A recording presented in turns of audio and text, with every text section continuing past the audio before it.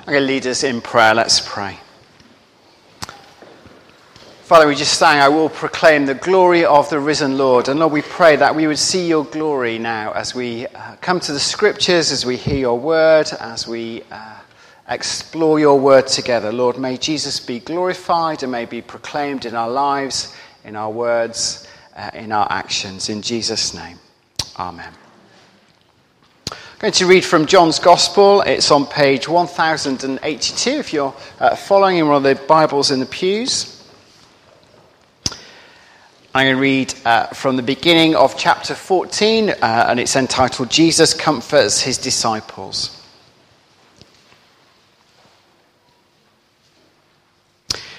Jesus said this, "Do not let your hearts be troubled. Trust in God. Trust also in me. In my Father's house there are many rooms. If it were not so, I would have told you. I am going there to prepare a place for you.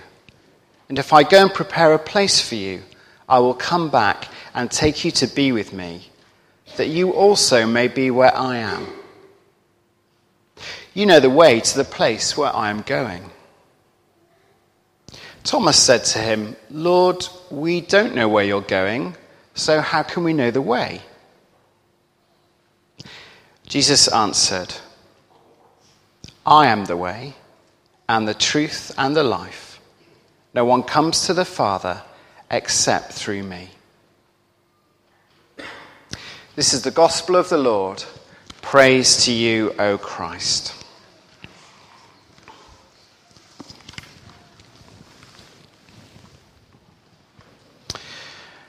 There was an article in Christianity Today this week on this passage, so the author obviously knew what I was speaking about. He was called John C. Richards, and he's a member of the Billy Graham Centre for Evangelism at Wheaton College. And he writes this: "In today's culture, claims of exclusivity are met with the resistance of a tired toddler pushing back a plate of broccoli." Some of us have been there. This claim of exclusivity is especially true of religious claims. Religious pluralism is more palatable for Western society, and this worldview rules the day. Pluralism, as you know, is the idea, the belief that there is more than one valid religion in the world, that no single religion or worldview, way of seeing the world, has a monopoly on truth. One illustration is that there are many paths up the mountain, and when we reach the top, we all come to the same place, though by different routes. And in a pluralistic world, Christianity finds itself in the firing line. Why? Well, Richards continues. This may well stem from the words of Christ. Perhaps the most 9 disorientating words in Scripture are found in John's Gospel. These are those 9 words. No one comes to the Father except through me. I think Richards is right. In my experience, and I'm sure in the experience of many of us, if not all of us, conversations about faith get tricky when we get to this area of exclusivity. Just one way, just one truth, just one life, and that way, truth, and life only being found in Jesus. Friends, family, and work colleagues might be intrigued by our Christian faith. They might even be envious of our Christian faith. On more than one occasion, somebody has said to me, "I wish I had a faith like you." Friends and colleagues might speak warmly of Christians whom they've known. They might hear of the work of the church in this country in places like food banks or working alongside the poor and the dispossessed and think it's great that this happens. They might hear of the work of Christian Aid or Hands at Work and people working to relieve poverty in the poorest places of the world and say that is fantastic that Christians do that. But there is a sticking point, and the sticking point is this.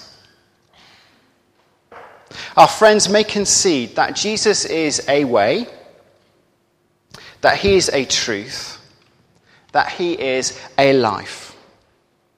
A way that many people find valuable, and that's fine. A truth that many people find helpful, and that is great for them.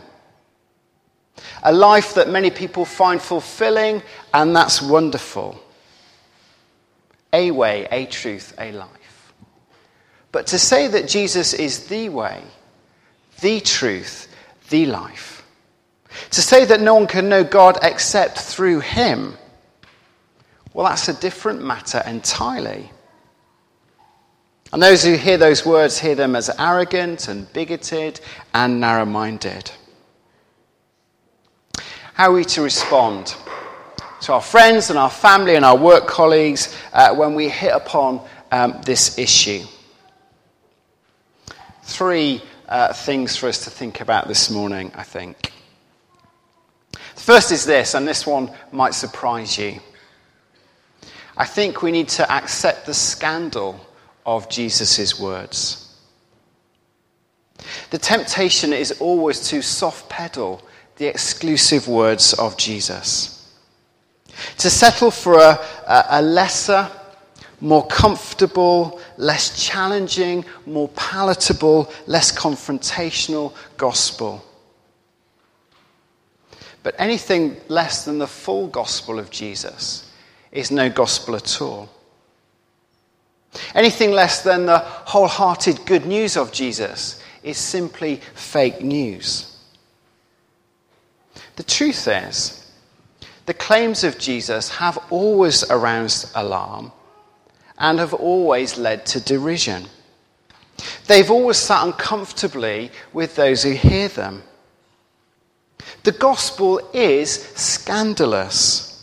The message of Jesus is, in its very nature, scandalous.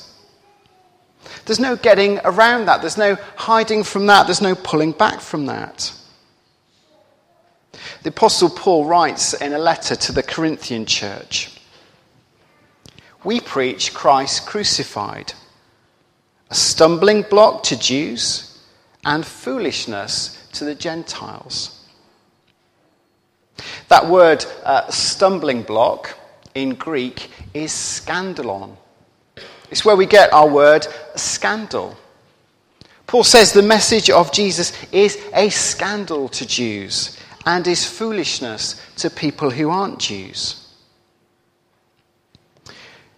Jesus was uncompromising in his message.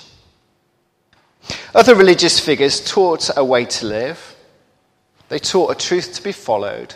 They taught a life to be embraced.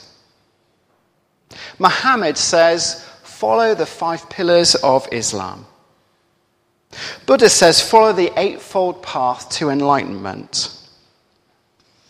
Marx says, follow the precepts of communism. And Jesus says, follow me. Jesus says, I am the way. I am the truth. I am the life. Other religious teachers are self-effacing. They point their followers away from themselves towards God.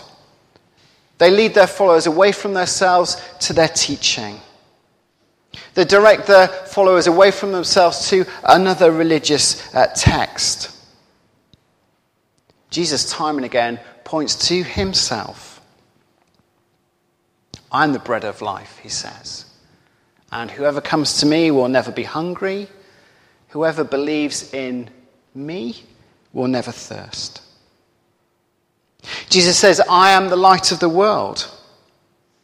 Whoever follows me will have the light of life. Jesus says, I'm the resurrection and the life. Whoever believes in me will never die.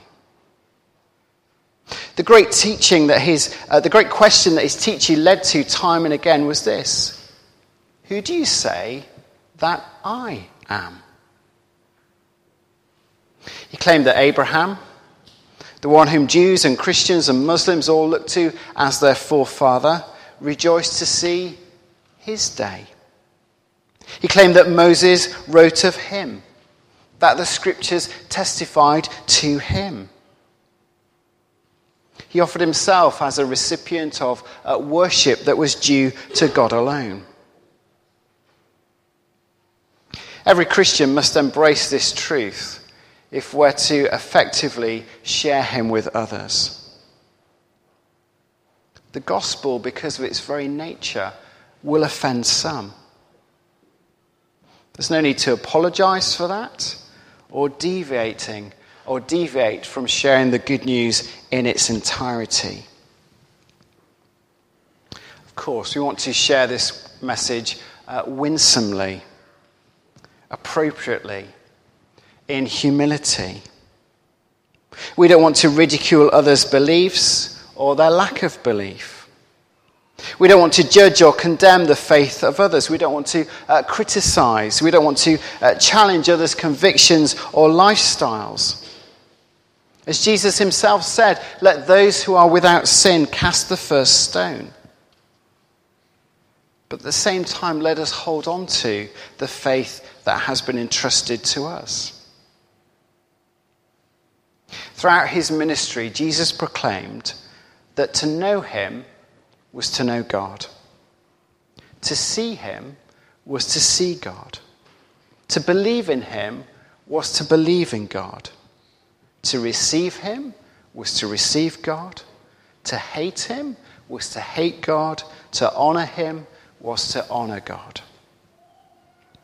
How can we settle for anything less in our message? Some will receive this message with joy, as they did in Jesus' day. For others, it will arouse hostility, even anger, due to its inherently scandalous nature. Sometimes our faith conversations won't go well, and that's okay. On occasion, the crowds walked away from Jesus. At least twice, he was almost killed before he was crucified. His disciples were brought before the courts for their preaching. And their response was not to water down their message, but to continue into it. In Acts chapter 4, we see Peter and John before a law court. And they declare, the stone the builders rejected has become the cornerstone. Salvation is found in no one else. There is no other name under heaven given to all by which we must be saved. Our role is to be faithful in telling the story of Jesus, to plant and to water gospel seeds, and to trust the response to God. We need to accept the scandal of Christ's claims. And then secondly, we need to point to the character of Christ as well as the claims of Christ. Another one of those big claims. Jesus said this, the Son of Man, when he is lifted up, will draw all people to himself. We need to lift up the character of Christ as well as making the claim for Christ. Jesus' life was exemplary, even if his claims were incendiary. What is it that drew you to Christ? What is it that keeps you in Christ's fellowship? What is it in the character of Christ that revealed God to you in a distinct way from the character of others?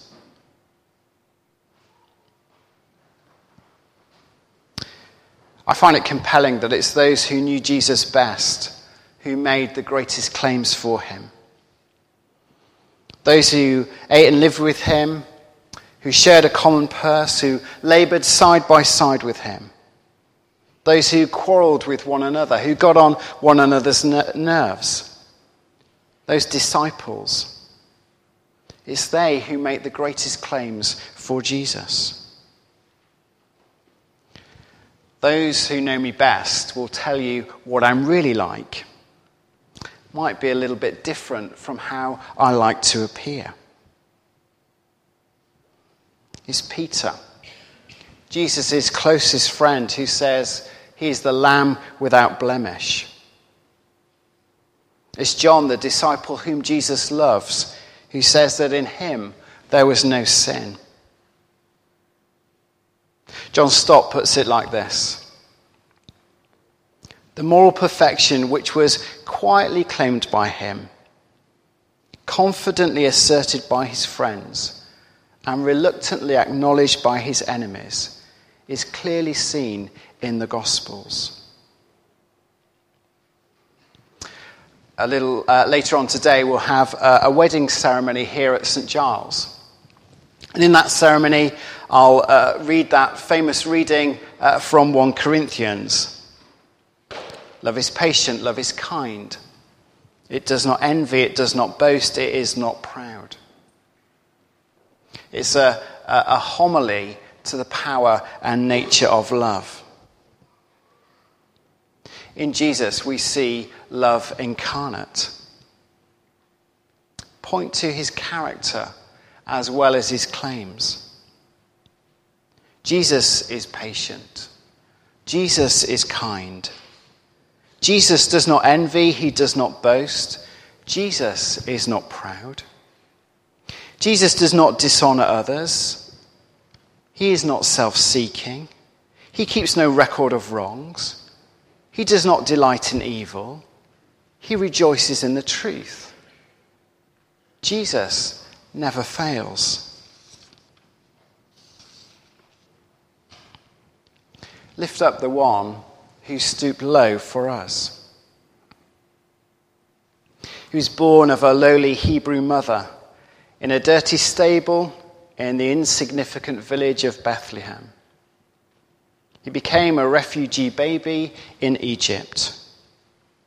He was brought up in the obscure hamlet of Nazareth. He toiled at a carpenter's bench to support his mother and the other children in their home. In due time, he became an itinerant preacher. He had few possessions, small comforts, and no home. He made friends with simple fishermen and publicans. He gave himself away to those on the edge of society. He had a ministry of healing, of serving, of teaching, of preaching. He was misunderstood. He was misrepresented. He became the victim of others' prejudices and vested interest. He was despised and rejected by his own people. He was betrayed by a confidant, deserted by his friends. He gave his back to be flogged, his face to be spat upon, his head to be crowned with thorns. His hands and his feet were nailed to a common Roman gallows. And as the cruel spikes were driven home, he prayed for his tormentors. Father, forgive them, for they know not what they do. Jesus was sinless because he was selfless. And such selflessness is love. And God is love, and found in him. Accept the scandal of the good news. Lift up the character of Christ as well as the claims of Christ. And finally, trust in him. Our reading begins with the words, "Trust in God, trust also in me." One of my favourite TV series, in fact, I think my favourite ever TV series is The West Wing. Kind of fly on the wall from the 90s series, looking at the life of those around President Bartlet in the United States, centred around the West Wing, the corridors of power. One of my favourite scenes is a scene between Leo and Josh. Leo is a grizzled old veteran. He's the president's right-hand man. He's the chief of staff. He's the fixer. He's the go-to guy. Josh is his deputy. He's idealistic. He's passionate. He's impulsive. He's a political genius. And these two complement each other but are very different to one another. There's been a trauma in Josh, the younger one's life. And he's struggling with stress. We know it, but the story, the characters don't know that he has post-traumatic stress disorder. This is revealing itself in him being more and more erratic in his work. He's missing appointments. He's confronting people inappropriately. He's bursting into fits of rage. And eventually, Leo confronts him. He confronts him by telling him this story.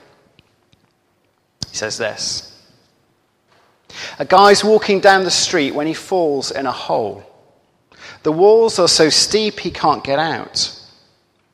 A doctor passes by, and the guy shouts up, 'Hey you, can you help me out?'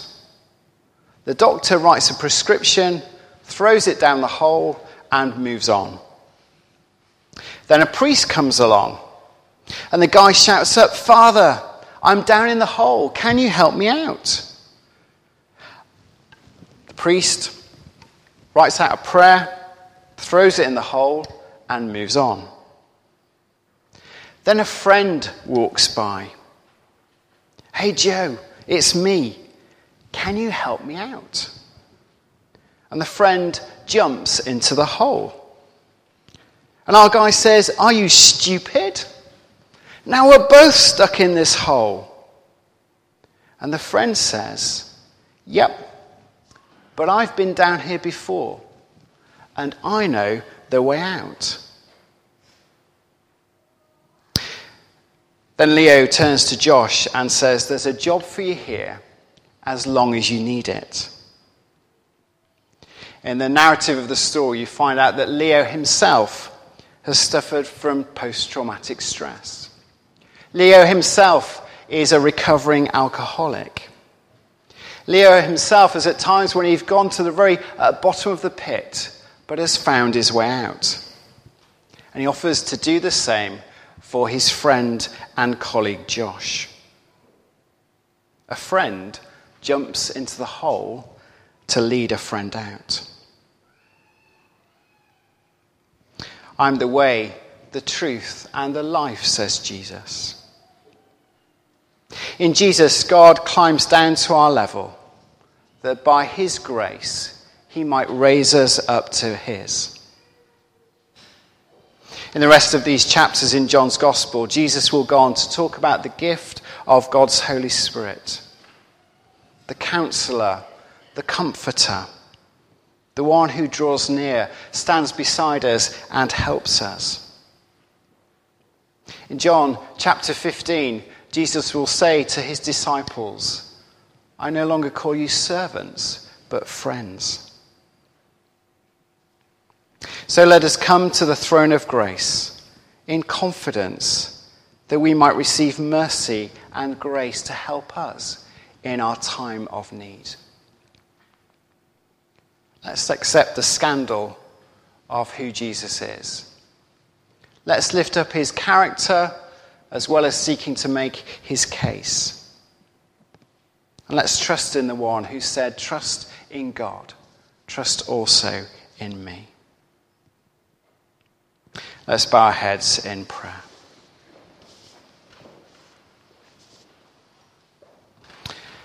Heavenly Father, we pray that by your Spirit you would seal these words into our hearts. That you would be for us not just a way, a truth, a life, but the way, the truth, the life. Give us the confidence to trust in you and to proclaim you in our actions and in our words. In Jesus' name, amen.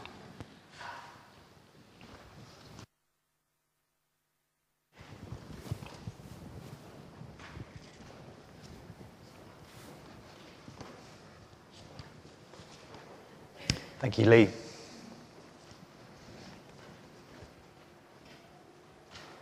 Let's stand to join together now in what a beautiful name.